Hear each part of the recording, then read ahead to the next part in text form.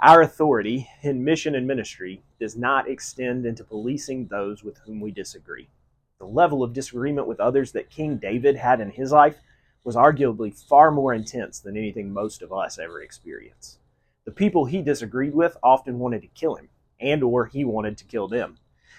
And yet, in our psalm for today, David turns over his defense and retribution to God. Despite being the king of God's people, David understood that vengeance belongs to God.